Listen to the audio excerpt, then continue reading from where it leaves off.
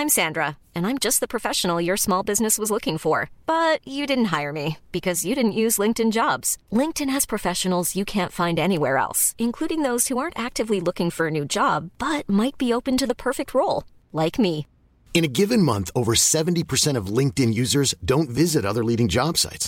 So if you're not looking on LinkedIn, you'll miss out on great candidates like Sandra. Start hiring professionals like a professional. Post your free job on linkedin.com/people today. Hey, it's Paige DeSorbo from Giggly Squad. High quality fashion without the price tag. Say hello to Quince. I'm snagging high-end essentials like cozy cashmere sweaters, sleek leather jackets, fine jewelry, and so much more. With Quince being 50 to 80% less than similar brands. And they partner with factories that prioritize safe, ethical, and responsible manufacturing. I love that. Luxury quality within reach. Go to quince.com/style to get free shipping and 365-day returns on your next order. Quince.com/style. You should celebrate yourself every day, but some days you should celebrate with jewelry. Whether you want to commemorate an unforgettable moment or just bring some added sparkle to your collection, Blue Nile can offer you expert guidance and a wide assortment of jewelry of the highest quality at the best price. Go to BlueNile.com today and experience the ease and convenience of shopping Blue Nile, the original online jeweler since 1999. That's BlueNile.com. BlueNile.com.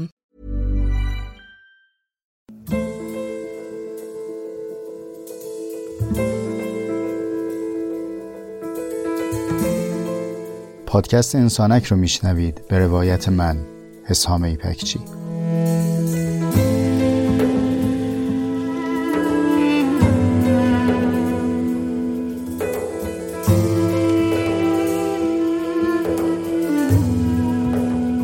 پادکست انسانک مجموعه‌ای از جستارهای صوتی است که توی اون تجربیات زیسته و روزمرگی هامون رو با عمقی کمی بیش از معمول روایت میکنم.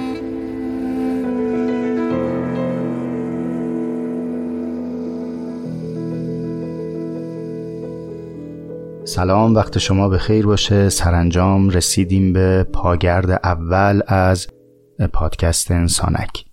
پاگرد عنوانیه که من انتخاب کردم به جای اینکه بگیم فصل اول، فصل دوم و فصل سوم، بیایم از لفظ پاگرد استفاده کنیم.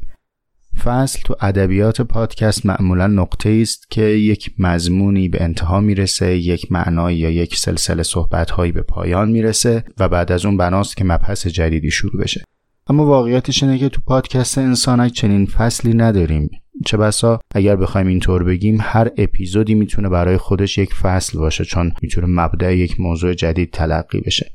اما برای اینکه هر از گاهی واقعا به همین معنای پاگرد رو دیدین تو پله ها وقتی که یک شیبی رو میرید بالا، بعد یه نقطه‌ای هست که مسطحه، یه نفسی چاق میکنید، دوباره میچرخید و ادامه مسیر رو میرید. دقیقاً به همین معنا تصمیمم این شد که در پایان هر فصل سال یک پاگردی داشته باشیم، یعنی هر 3 ماه یک بار، و اونجا یک نفسی چاق کنیم، حال احوال کنیم، بگیم چطور گذشت این ایامی که با هم بودیم و به سوالاتی که در طول این ایام فرصت پاسخ دهی نشده پاسخ بدیم. من این اپیزود رو براتون در نیمه خرداد 99 ضبط میکنم و از پایان اسفند ماه که پادکست انسانک شروع شده 3 ماه گذشته. تو پاگردها در مورد سوالاتی میخوایم صحبت بکنیم که خودش نمیتونه موضوع یک اپیزود مستقل باشه. به عنوان مثال یک بحث انسانشناسی، هستی شناسی یا مباحثی از این دست چه بسا موضوع یک یا چند اپیزوده. پاگرد در واقع گپ و گفت خودمونیمونه که به لطف دوستانی که زحمت کشیدن و معرفیشون میکنم در صفحه اینستاگرام انسانک فراخوانی داده شد. سوالاتی از جانب شما مطرح شد که توی این اپیزود پاسخ چندتایش رو خدمت شما عرض میکنم. محور گفتگومون بحث خودمونی، من کیم، اینجا کجاست، پادکست و کی ساخت و از اینجور حرفاست. سوالاتی که توی این اپیزود بهشون جواب میدم اینه که یکی پرسیدن داستان انسانک از کجا آغاز شد، به کجا میره، انسانک کار تیمیه یا فردی، ساخت هر اپیزود چقدر زمان میبره، موسیقی‌ها چطور انتخاب میشن، داستان حسام ایپکچی چیست. یه دم تحقیق محلی کردن، گفتن کارت چیه، چشم می‌دارم اونقدری که نتونم بپیچونم جواب میدم. عرض شود که چطور بر نقش‌های متفاوت زمان ایجاد بکنیم و اینکه چطور 100 روز تو خونه تونستین دووم بیارید. در تنها شده 102 روز.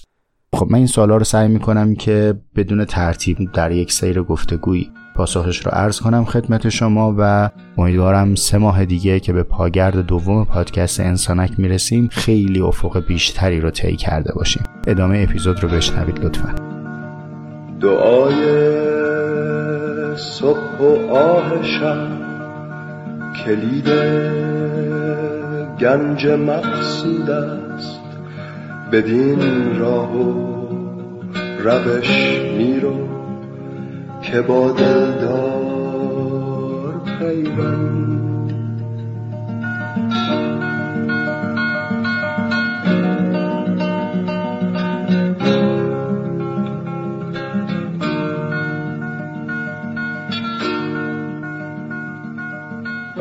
اینکه انسانک از کجا شروع شد با اینکه پادکست انسانک از کجا شروع شد، اینا 2 تا سواله. منتها چون شما راجع به پادکست سوال کردید، عرض میکنم که پادکست انسانک مال زغال خوبه.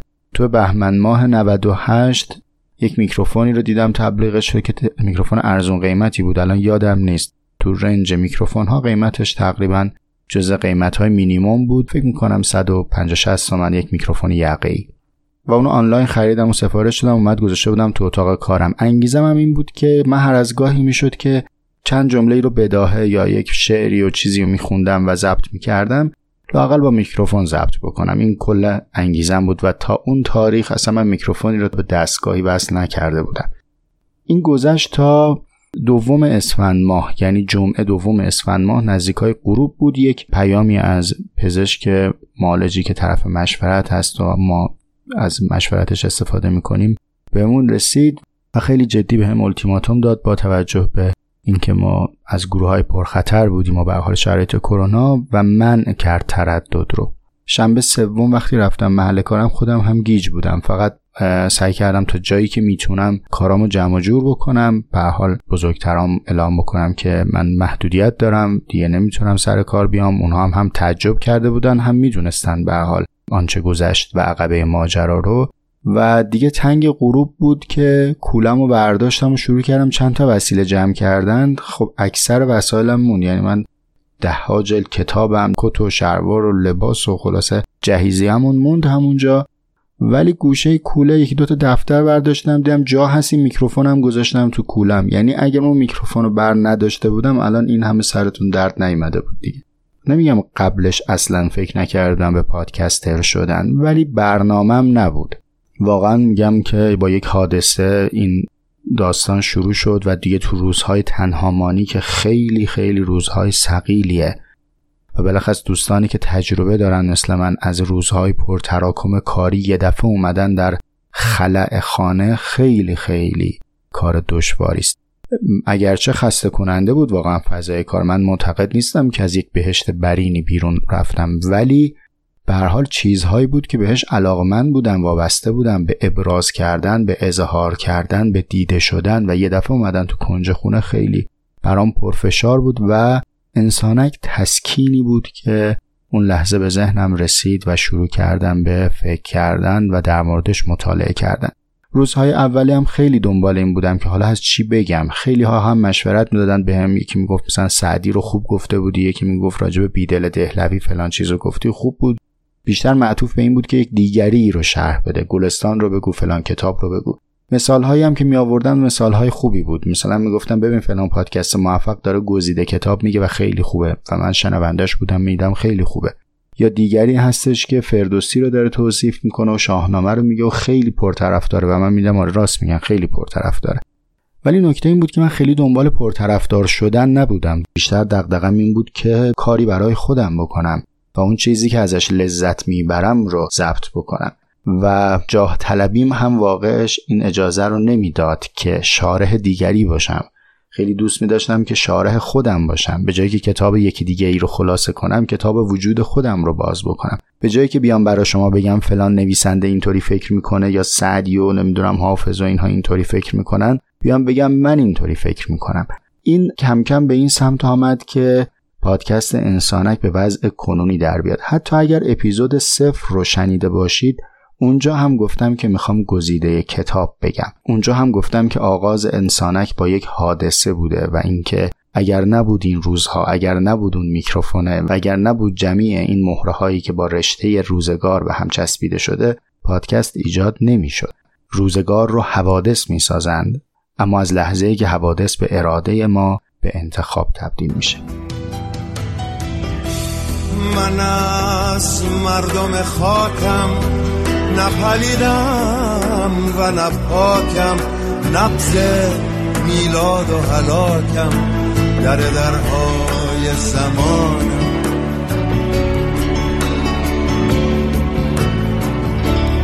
من نه غیرم و نه خویشم، نه به خوابم نه پریشم، از کیم من ز چه کیشم، ماندم تا که بدانم.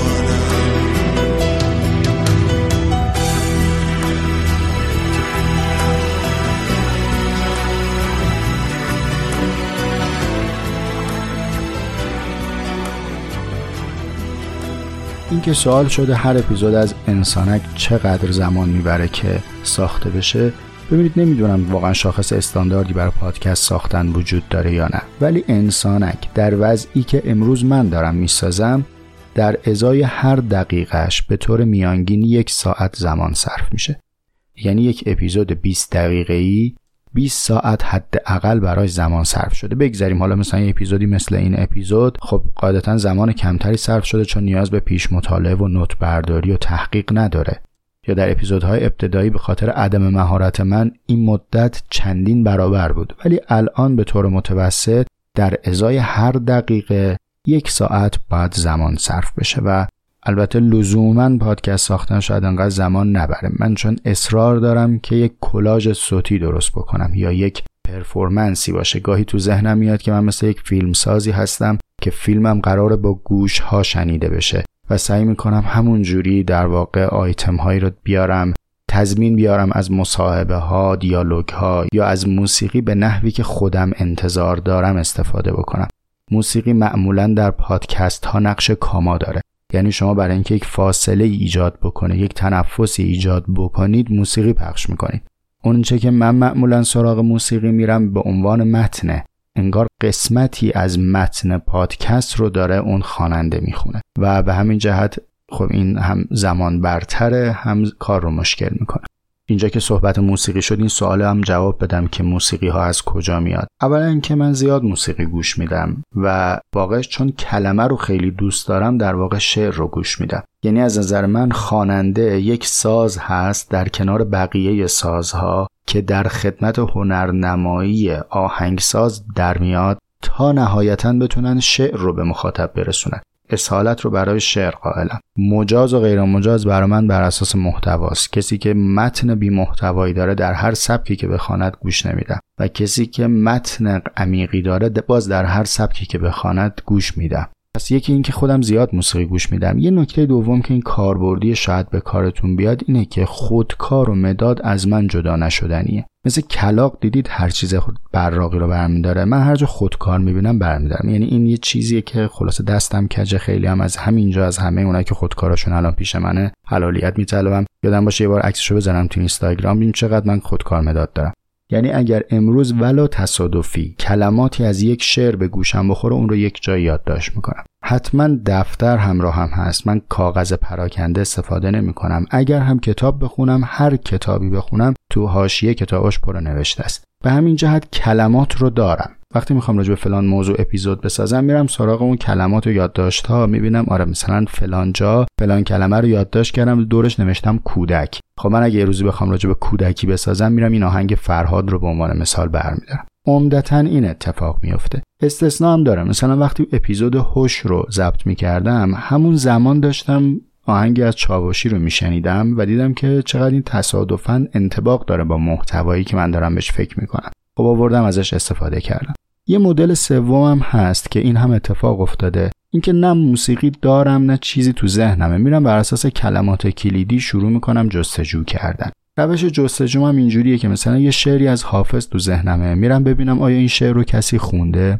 توی سایت گنجور توی کامنت ها بعضن اعلام میکنه که مثلا این شعری که الان اینجا میشنوید رو فلان خواننده خونده. فکر میکنم 2 تا اپیزود رو با این تکنیک تونستم موسیقی پیدا کنم. الان اینا به ذهنم میاد، ولی اگر باز روش‌های بهتری یاد گرفتم توی روزهای پیش رو، حتما تو پاگرد بعدی براتون تعریف میکنم. با صدای بی صدا مثل یه کوه بلند، مثل یه خواب کوتاه، یه مرد بود، یه مرد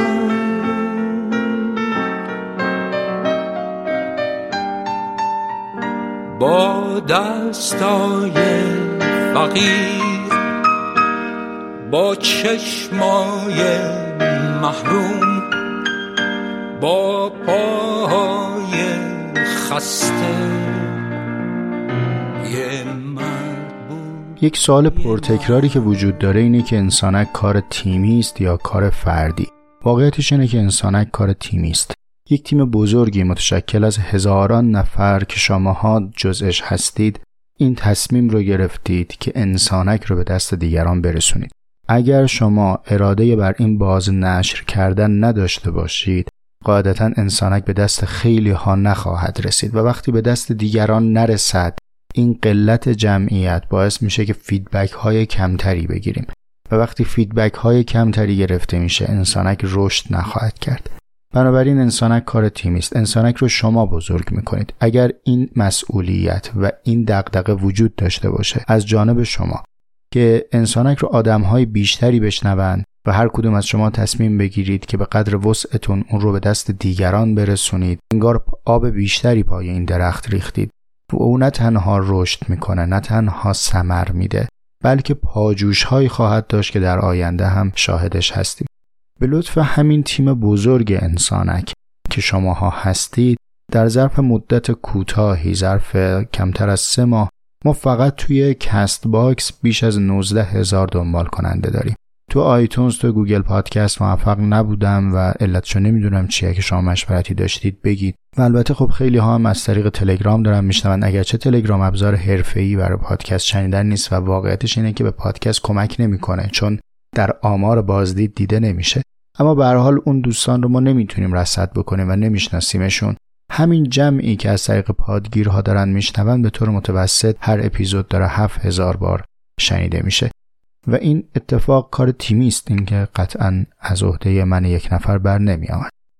اما اگر منظورتون از این فردی بودن یا تیمی بودن فرایند تولید پادکست هست، این پادکست از زمانی که ایده‌اش شکل گرفت، نامگزینی شد، بعد متن‌ها نوشته شد، ادیت شد، خوانش شد و ضبط و ویرایش صوتی، موسیقی گزینی، طراحی کاور، طراحی لوگو و وبسایت، بله اینا کار من یک نفر هست.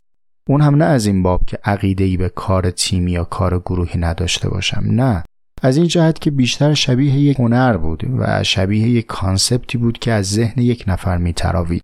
شما چطور نمیتونید وسط یه تابلو نقاشی قلمو رو بدید دست یکی بگین حالا بقیه‌شو تو نقاشی کن، چون میخواین ایده خودتون رو پیاده کنید؟ من هم نمیتونستم این کل منسجم رو جدا جدا کنم و به آدم‌هایی بسپارم. در واقع بیزینس نبود که یک تیم ورکی بخواد اون رو به نتیجه برسونه.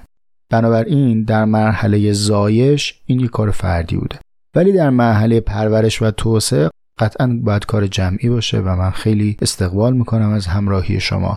تا همینجا هم 2 دوست عزیز، سرکار خانم زهرا ابراهیم پور و فاطمه هاجری زحمت کشیدن.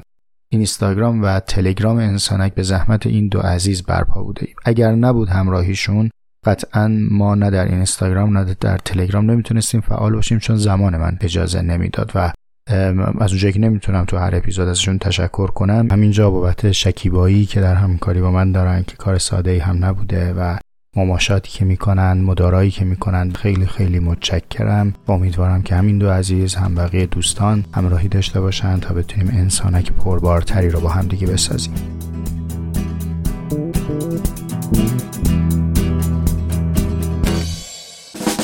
ترسم که عشق در غم ما پرده در شود، این راز سر به مهر به عالم سمر شود. گویم سنگ لعل شود در مقام زد، آری شود ولیک به به خون جگر شود، آری شود ولیک به خون جگر شود. از کیمیای مهر تو زرگشت روی من، آری به یمن لطف شما خاک زر شود.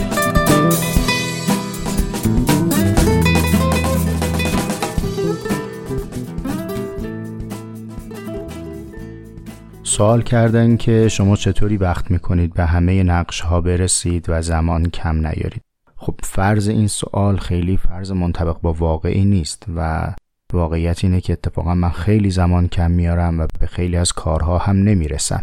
بر ترتیب ما هممون در زندگی یک سری بایدها و یک سری تکالیفی داریم که اینها چه بسا برامون خیلی گوارا هم نیست، اما مجبوریم زمانمون رو صرفش کنیم. من خودم هر وقت که به گذشته نگاه میکنم و نه خیلی گذشته دور، حتی همین روزها و همین سالها، فکر میکنم که اون عمر و اون انرژی که صرف شد بابت این که معاش داره شه، بابت این که روزی بگذره، چقدر زمان رو از من گرفته و چقدر فرصتهای نابی رو از دستم در آورده که شاید اگر اون زمانها صرف نمیدونم مطالعه میشد، صرف نوشتن میشد، راههای طی نشده ای رو میشد طی کرد. ولی به هر حال ما داریم زندگی میکنیم و در همه این معذوریت ها و محدودیت ها باید بگذریم از این گذر. اما به هر حال چند تا نکته هست که به نظر اومد میتونم در پاسخ به این سوال بگم و چه بسا کارگشا باشه. نکته اول اینه که به هر ترتیب باید واقعیتی رو پذیرفت که شما برای هر نقشی بیش از معمول وقت بگذاری، نقش دیگری رو باید با اغماض ازش کم کنی. یعنی وقتی که شما مثلا میری یک کارمند خیلی خوبی باشی که از ساعت 6 و 7 صبح راهیه برای کارش تا ساعت 6 و 7 غروب، به عنوان مثال مجبوری که تربیت فرزندت رو برون سپاری بکنی، به 4 تا مربی و مدرس بگی که شما به عهده بگیرید، من دارم میرم کار کنم. به فهم من حتی در رابطه مادری و همسری هم همینطوره. وقتی شما میخوای مادر خیلی کاملی باشی، مجبوری بخشی از اون وقتی که برای همسرانگی میذاشتی رو کم کنی و به مادری برسی. به هر حال انتخاب همینجا معنا پیدا میکنه که شما ناگزیری چیزی رو کم کنی که چیزی رو به دست بیاری. من هم با همین چارچوب ها ناگزیر شدم چیزهایی رو حذف بکنم که بتونم چیزهایی رو حفظ کنم. به عنوان مثال من قریب به 1 دهه است که اخبار نمیبینم، خبر نمیخونم، کانالهای خبری رو پیگیری نمیکنم. در مباحثاتی که مربوط به اخبار روز هست معمولا ورود نمیکنم. اینهایی هم که هر از گاهی میبینید جای یادداشتی میذارم، مواردیه که از بابت فالو کردن توییتر و اینستاگرام تو تله میافتم و اگر روزی بتونم اینها رو هم ترک بکنم از این قید هم خواهم گذشت. تو امروز بعد از 1 دهه ضرری نکردم. بخوام صادق باشم چرا فکر کنم 60,000 تومان ضرر کردم، چون یک بار سوار ماشین شدم، همین میدون نزدیک خونه که رسیدم پلیس نگهم داشت، گفت پیاده شو مدارک بده و اینا. گفتم چرا، چه تخلفی کردم؟ گفت مگه تو این مملکت زندگی نمی‌کنی؟ گفتم چرا، انقلاب شده؟ گفت نه، زوج و فرد شده. خب من نمیدونستم، خبر نداشتم. این کل هزینه‌ای بود که برام ایجاد کرده. بخوام وقتی بذارم سایت و خبری مطالعه بکنم، سعی می‌کنم که سراغ اون ژورنال‌ها و منابعی برم که به کارم میاد. یا قریب به همین مدته که مشتری تلویزیون نیستم و تلویزیون نگاه نمی‌کنم، نه اونوری نه اینوری. خیلی به ندرت پیش بیاد و اگر تایمی بخوایم برم پای تلویزیون، معمولاً از قبل میدونم که میخوام برم این سریالی که دانلود کردم یا این فیلمی که دانلود کردم رو ببینم. و الان اینکه بشینم کنترل دستم بگیرم خب حالا چی هست، این نیست جزء تفریحاتم. اینا خیلی ریاضت کشیدم تا به این مرحله برسم و من هم با کنترل و ریموت زندگانی داشتم، ولی خب به هر حال خدا رو شکر به این نقطه رسیده. اینا باعث میشه کم کم وقت برای جای دیگری تامین بشه. این البته جزء مفاخرم نیست، ولی خب به هر حال اینطور هست امروز که بسیار بسیار معاشرت محدودی دارم. فرقی هم نمیکنه چه حضوری که در قرنطینه ایم، ولی غیر حضوری هم تعاملی با دیگران ندارم. علتم داره. با خودم فکر کردم دیدم که مثلا معاشرت 3 تا کارکرد داره. یا باید یک چیزی باشه، گفتگویی باشه که تجربه و مکاشفه‌ای توش مبادله بشه، علمی توش مبادله بشه، ثمرش دانش باشه. خب این یه دسته است. یا باید اظهار عاطفه باشه و بتونیم از غلیان‌ها و بالا پایین‌های عاطفیمون بگیم. خب اینم یه دسته است. یکی این که چیزی طنزی باشه، ذهنمون رو خنک بکنه و بگیم و بخندیم. خارج از این 3 دسته من دیگه محتوای به درد بخوری سراغ ندارم. حالا شما میدونید بگید. ولی معاشرتی که این 3 تا رو تامین نکنه دیگه بقیه‌اش چرت و پرت. و تا دلتون بخواد گفتمان مردانه پر از چرت و پرت. یعنی اینکه بشینیم دور هم راجع به نرخ دلار و حباب بورس و اونوریا و اینوریا و خب اینا نه بحث به درد بخوریه، نه من اطلاعاتی دارم راجع بهشون، خیلی خبرها رو پیگیری نمی‌کنم. حالا من از گفتمان زنانه خبر ندارم، اگه کارکردایی داره که حالشو میبرید نوش جونتون. ولی خب این معاشرت کم شدن، اون رسانه کم شدن، اون تلویزیون کم شدن، اینا اونور به آدمی که رسوب زمانی میده، یک زمانی رو برای شما حفظ میکنه که میتونید باهاش کارهایی رو بکنید. از این سمت ماجرا هم یک تمرینی وجود داره. شما هر کاری رو مدت مدیدی انجام بدید یا توش مهارت کسب کنید، با سرعت بهتری انجامش میدید. یعنی کسی که خیلی کتاب میخونه، خب کتابو خیلی سریعتر هم میخونه. یا کسی که خیلی فکر میکنه، سرعت اندیشیدنش بالاتر میره. کسی که مطلب زیاد مینویسه، سرعت نوشتنش بالاتر میره. خب اینها هم در واقع کمک میکنه. یعنی اگه چیزی براتون مهمه و جزء اولویت‌های زندگیتون هست، اون رو بهش بیشتر بپردازید، کم کم توش مهارت هم پیدا خواهید کرد. این الان اون چیزی بود که به ذهنم اومد در پاسخ به این سوال شاید بتونم بدم و امیدوارم که کارگشا بوده باشه. بارون از ابر سبکتر میپره، هر کسی سر به سوی خودش داره، مثل لاک پشت تو خودم قایم شدم، دیگه هیچ کس دلمو نمیبره، دیگه دل با کسی نیست، دیگه فریاد رسی نیست، آسمون ابری شده، دیگه خار و خسی نیست.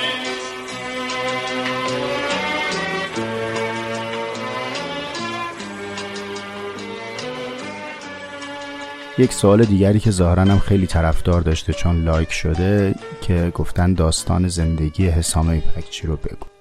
نه اینکه نخوام بگم، اما شما هم بپذیرید که نمیشه همه یک سفره رو تو یکی از بشقاب‌های سر سفره جا داد. این زندگی هر آن چیزی که هست، انسانک یکی از بشقاب‌های سر سفره است. این خودش قسمتی از داستانه. من که نمیتونم همه داستان رو بیام تو این یکی جا بدم. و بعدم دیگه حیف دیگه، یه کارهایی برای آیندگانه. من وظیفم زیستنه، شماها وظیفتون زیستنه. و شاید باشن کسانی که روزی بیان و انگیزه داشته باشن که داستان زندگی من و شما رو بکاون. و من چون خودم الان وسط داستان هستم نمیتونم روایتش کنم. اما برای اینکه چند تا فکت هایی که معمولاً برای شناخت بیوگرافی آدم ها لازم هست رو بگم و بی احترامی نکرده باشم، سوال بی جواب نگذشته باشه، عرض میکنم که من متولد 7 اردیبهشت 1360 هستم و متولد و ساکن و بزرگ شده تهران. همین شهر درس خوندم، همین شهر زندگی کردم، همین شهر زندگی تشکیل دادم و در کنار همسرم مائده و پسری که متولد 7 اردیبهشت 88 هست، الان خلاصه مشغول خانمانی. در مورد کار و درس هم پرسیدن. البته ببینید چشم اینم میگم، منتها قبلش یک پرهیزی بدم. ما عادت کردیم که از آدمها برای معرفی خودشون رشته تحصیلی و شغل بپرسیم. این به خاطر ساده کردن فرایند شناخته. یعنی بگیم به جایی که من بیام تو رو بشناسم بگو چی خوندی، بگو چی کار میکنی، من با این دوتا پاسخی که تو بهم میدی از کلیشه های سابقم استفاده میکنم، میگم خیلی خب پس تو قاعدتاً چنین تیپی هستی. این روش شناخت دقیقی نیست و من پیشاپیش این نهیب رو بدم که نه من نه دیگری رو میشود اینطور شناخت، نه خودتون رو به اکتفای این دو عبارت معرفی بکنید. ببینید اینم بگم، اگه کسی واقعا خیلی انگیزه داره بره جزئی بدونه، اینجا جاش نیست که من بخوام توضیح بدم. مثلا شبکه اجتماعی لینکدین کارکردش همینه. اونجا هم تقریبا رزومه من کامل، کجا درس خوندم، چی درس خوندم، چی کار میکنم، تفکیک سال هست. اگه کسی واقعا انقدر انگیزه داشت بره خب اونجا ببینه. اما یه چیزی هست اونجا نمیتونید بخونید، اینو براتون الان تعریف بکنم، به نظرم شایسته تره چون از جنس خاطر است. من این شانس رو داشتم تو سن 12 سالگی، یعنی تو مقطع راهنماییمون دیگه. حالا الان بچه‌ها مقاطع تحصیلیشون متفاوت. وارد به مدرسه‌ای بشم که البته این مدرسه مثل بسیاری از خاطرات کودکی من دیگه نیست و فکر می‌کنم ساختمونش هم تخریب شد و تبدیل شده به یک مرکز تجاری. این مدرسه تو منطقه 5 تهران بود و یک ویژگی جالبی داشت. اینکه مدیر مدرسه که خدا حفظش بکنه هر کجایی که هست، آقای حسین علی شیرین، که اون روزها دانشجو دکترای فلسفه بود. تصمیم‌های شکلی و ماهیتی گرفته بود. از جمله این که خب فضای مدرسه کلاً موکت بود. یعنی شما از در مدرسه که وارد می‌شدیم، ما اونجا جای کفشی داشتیم، کفشامون رو در می‌آوردیم، فضاش خیلی شبیه به فضای خونه‌های اون زمانمون بود که خیلی مثل الان پارکت و سرامیک و نمی‌دونم اینا مد نبود و عین خونمون همش موکت بود و ما در واقع بدون کفش تو محیط مدرسه بودیم. خیلی این اتفاق مهمی بود، برخلاف این که الان خیلی ساده به ذهن میاد، ولی کل فضا رو برای ما خیلی صمیمی کرده بود. نکته بعدش اینجا بود که دانش آموزانی که ثبت نام میکرد رو فقط از دانش آموزهای ممتاز ریاضی انتخاب میکرد. ممتازم که میگم خب قاعدتا خیلی ممتاز منظورم نیست دیگه و الان ما رو راه نمیدادن، از متوسط به بالا، ولی به هر دلیلی نمیدونم، حالا شاید اینم جای نقد داشت، ولی فقط از بچه‌های ریاضی ثبت نام می‌کردن. بعد ضلع بعدی ماجرا این بود که همه این دانش آموزهای رشته ریاضی یک سری دروسی رو می‌خوندند که اینها رو نه تنها بچه‌های دیگه ریاضی نمی‌خوندن، بلکه علوم انسانی‌ها هم به این عمق نمی‌خوندن.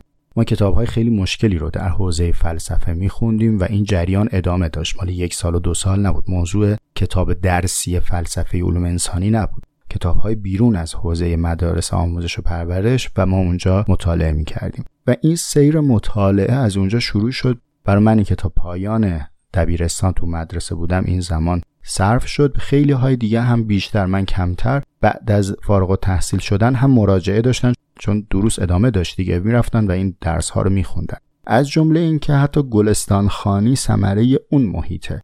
این که من بعضی جاها مثلا راجع به گلستان صحبت میکنم، نه اینکه اینها رو اونجا گفته باشن بهمون، ولی مراجعه به گلستان به عنوان یک متن درسی اونجا اتفاق افتاد. چه خوب که حالا اینجا یه فرصت و بهانه‌ای شد من تشکر کنم، یاد کنم از اون زمان، با اینکه مدرسه خیلی نامداری نبود، یعنی جز مدارس مشهوری نیست که من الان بگم و شما بشنوید، یا مثلا فرض کنید یک مدرسه خیلی گران قیمت و متفاوت، اینطوری نبود، ولی به هر حال این فرد با دغدغه وارد اون محیط شده بود.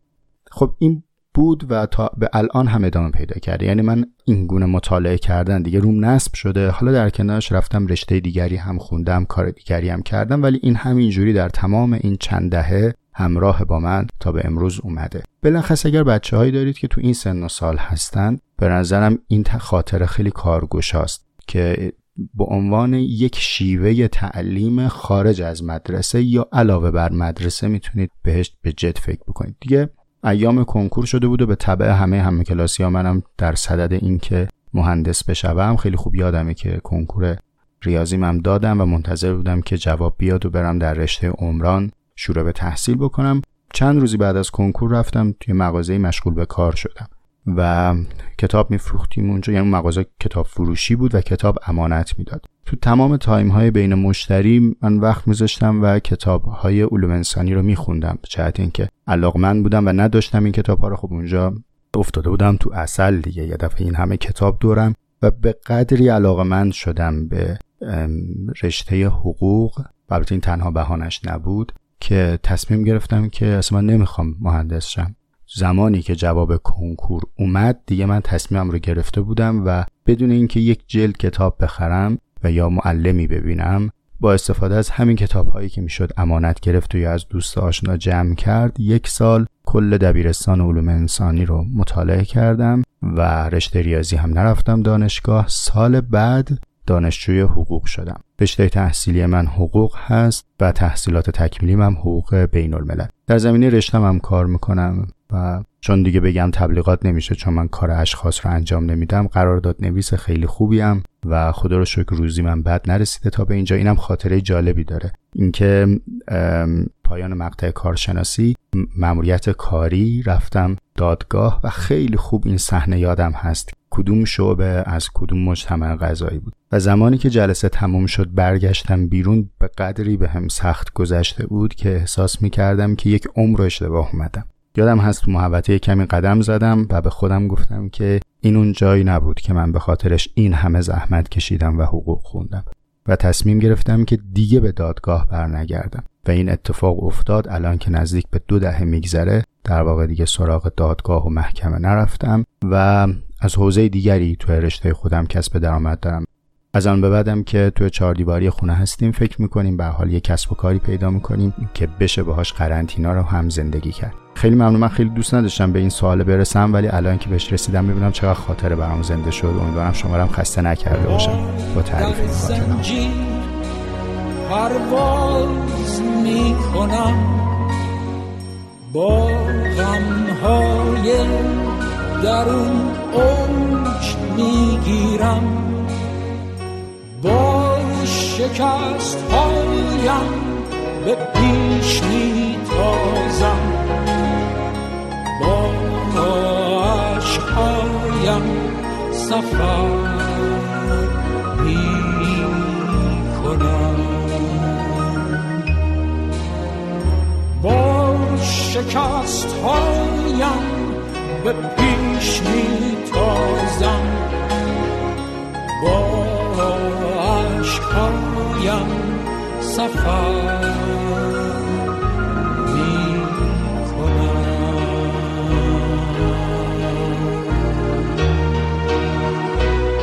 الان مرور کردم، به نظرم همه سوالها جواب دادم به جز یکی که اونم عرض میکنم.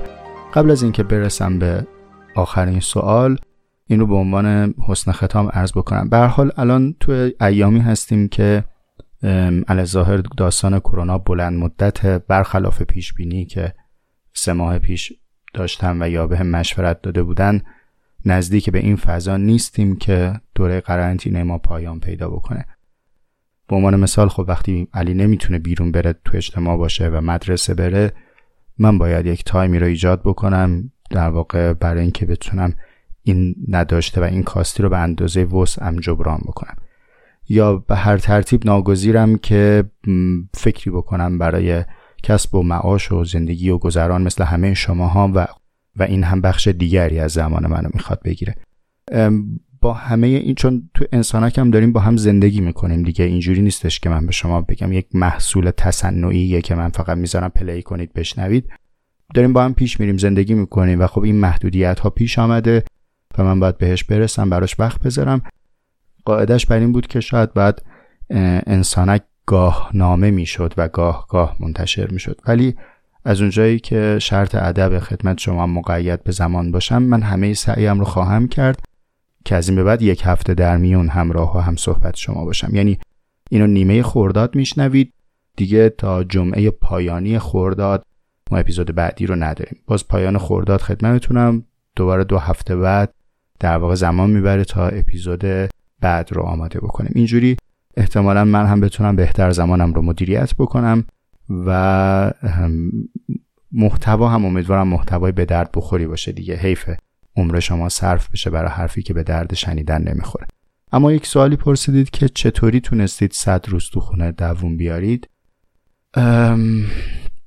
راستش جوابش ساده نیست و چه بسا اصلا جواب من نباید بدم.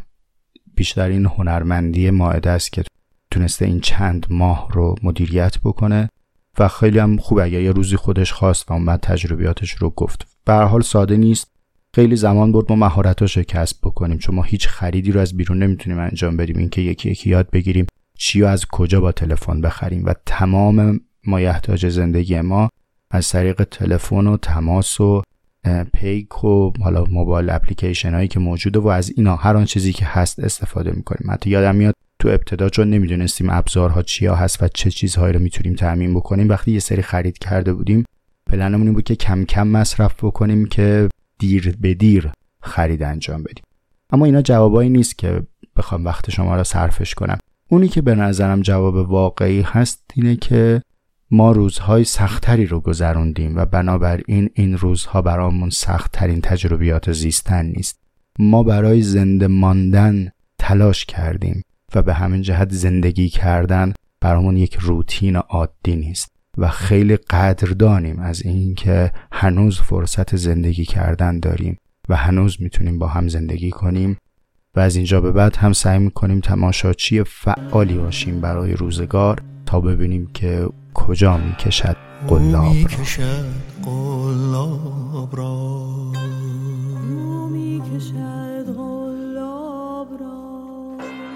او میکشد قلاب را، او میکشد او می کشد قلاب را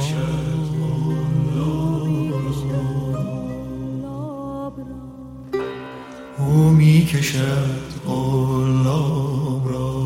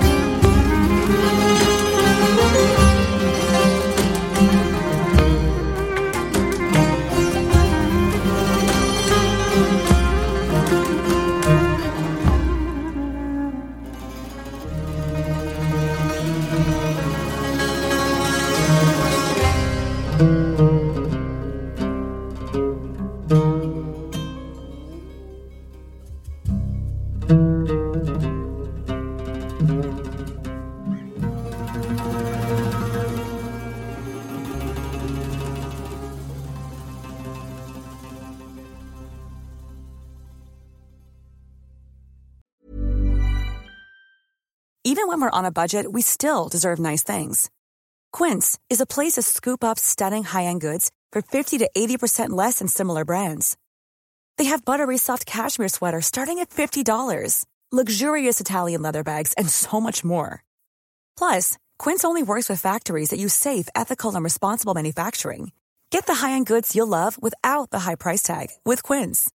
Go to quince.com/style for free shipping and 365-day returns. Even when we're on a budget, we still deserve nice things. Quince is a place to scoop up stunning high-end goods for 50 to 80% less than similar brands. They have buttery soft cashmere sweaters starting at $50, luxurious Italian leather bags, and so much more. Plus, Quince only works with factories that use safe, ethical, and responsible manufacturing. Get the high-end goods you'll love without the high price tag with Quince. Go to quince.com/style for free shipping and 365-day returns.